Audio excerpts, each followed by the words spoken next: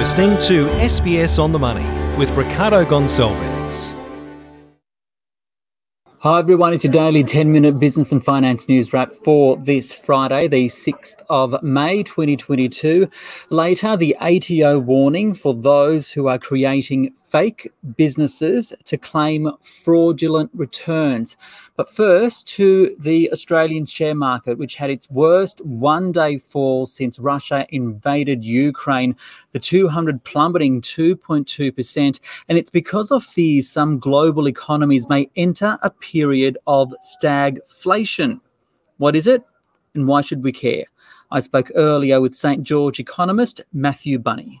Markets have a lot to digest at the moment. Obviously, the Bank of England raised rates overnight. What really made investors nervous was a big upgrade to their inflation forecast and a slice to the growth outlook. So for some time now, obviously, markets have been worried about inflation. Those worries are not going away. And I think the Bank of England news overnight was the latest piece of that puzzle, which is kind of adding to concerns. And as a result, we saw a big hit to equities. More generally, the result from the Bank of England's forecast pointed to growing concerns about the possibility of stagflation. So there's that word again, stagflation. Can we do the basics? What exactly is stagflation?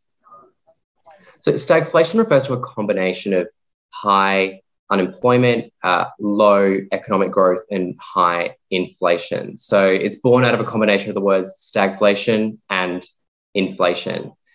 Essentially, this is not a good place to be for an economy. So households are going to be having to pay more for the usual goods and services they require, but at the same time, incomes are going to be stagnant. A lot of people are going to be out of work. It's also really challenging for policymakers because they're looking at a circumstance where they either need to hike rates to control inflation or lower rates to support growth. But they can't combat both low growth and high inflation at the same time. Has there been any similar times in the past when we can compare what we're experiencing with today?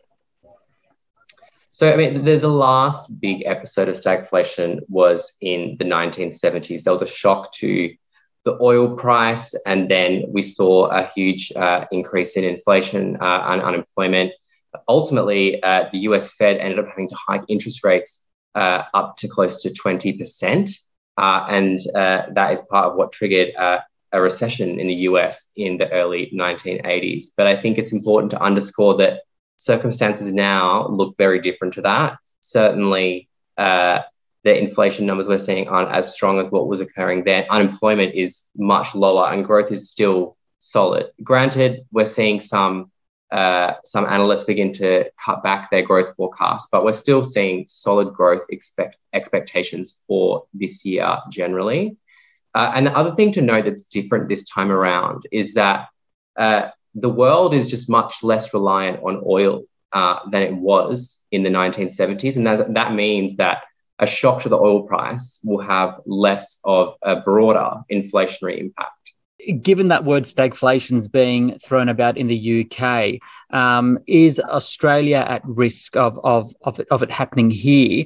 Or is it a case of if the world sneezes, Australia catches a cold? So is there the potential for the global economy to slow down as a result of this and then Australia's impacted? What happens overseas has important implications for Australia. We're a small open economy, so essentially we rely on other countries to buy our exports to support our growth. But at the same time, there's a kind of a range of idiosyncratic factors to consider. We know that inflation in Australia is not as high as it is in some other countries. And we also know, looking at issues like the Ukraine war, they've had a much more significant implication on the outlook for Europe than they have for Australia, because Europe has much closer economic ties to Russia and Ukraine than Australia does. So there's really a broad range of considerations. And just because one country is experiencing some very high inflation and low growth doesn't necessarily mean that would be repeated in Australia. And just finally, we got the RBA statement on monetary policy out today. There were some revisions to inflation, though. Just how concerning are they? And what do you think are the key takeaways to come out?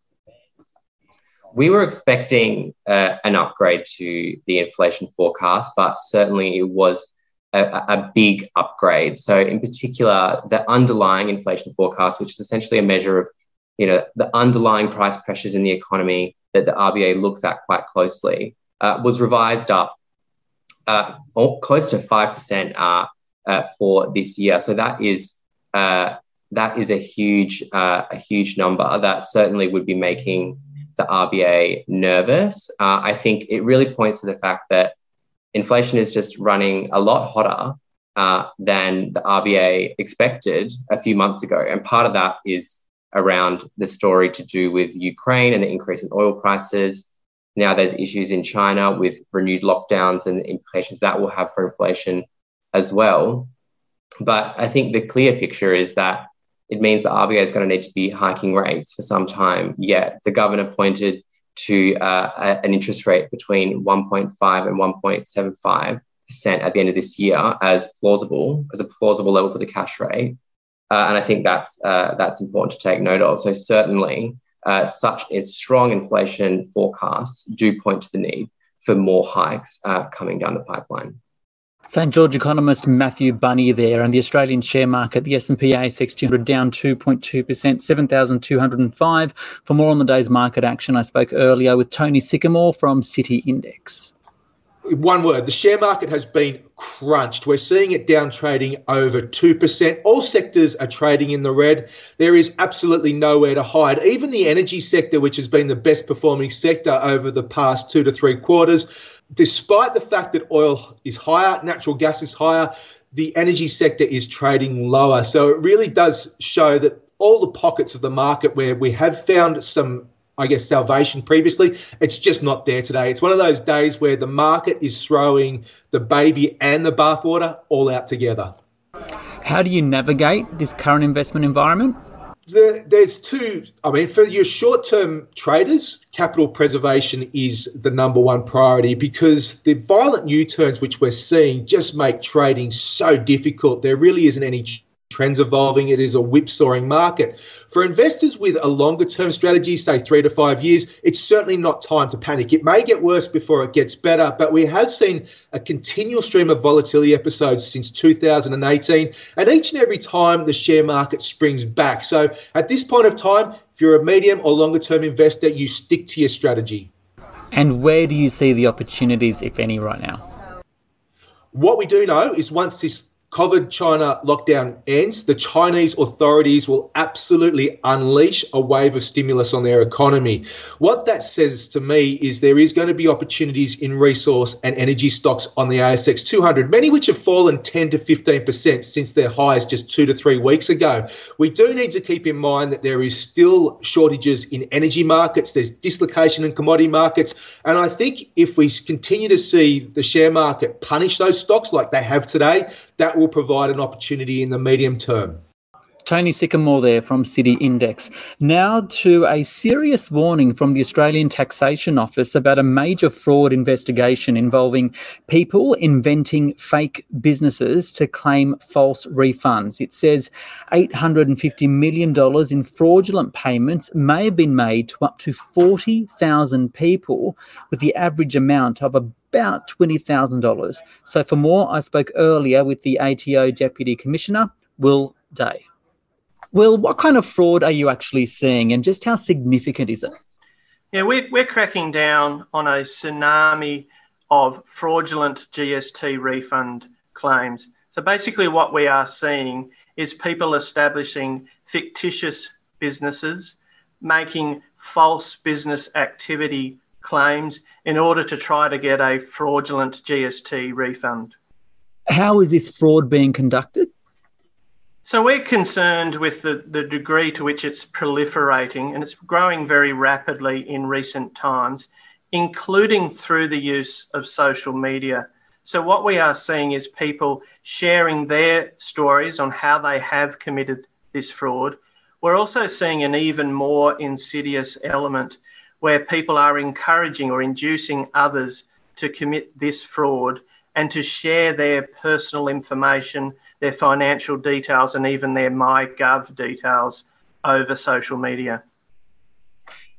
Are there any particular sections of the community that are participating in this type of fraud? We are seeing surprising and disappointing numbers of everyday Australians who are participating. There is an element of focusing on those who are perhaps less financially sophisticated. Our advice to those people is don't take financial advice from people you don't know over social media. Don't share your personal information and financial details with those you don't know. And if you're in doubt, contact the ATO to find out if something is legitimate. Speaking of legitimate, what is the actual legitimate use of this refund? So we are talking about people here who are just not in business. There is no question of there being an enterprise, and there is no question of their having made expenditure which they can make claims on. This is out and out fraud. So what is your message to those who have participated? To those who have participated, our very strong message is come to us and talk to us. We can help you resolve this, and you can avoid even harder consequences. For those who are thinking of participating, we would say stop. We will be able to see you and we will take firm action. How much easier has the whole digital nature of this fraud made it for you to track these people down? Look, it's disappointing that social media has been used to proliferate this fraud, but we've had really good early engagement with social media platforms. We're also working heavily with law enforcement. We do know who is spruiking this on social media, and we will be taking action. All day there from the ATO. This SBS On The Money podcast is provided for informational purposes only. The content on this podcast should not be understood as constituting advice or a recommendation. It is not personal advice and does not consider your personal circumstances or objectives. You should contact a licensed professional before making any financial decision.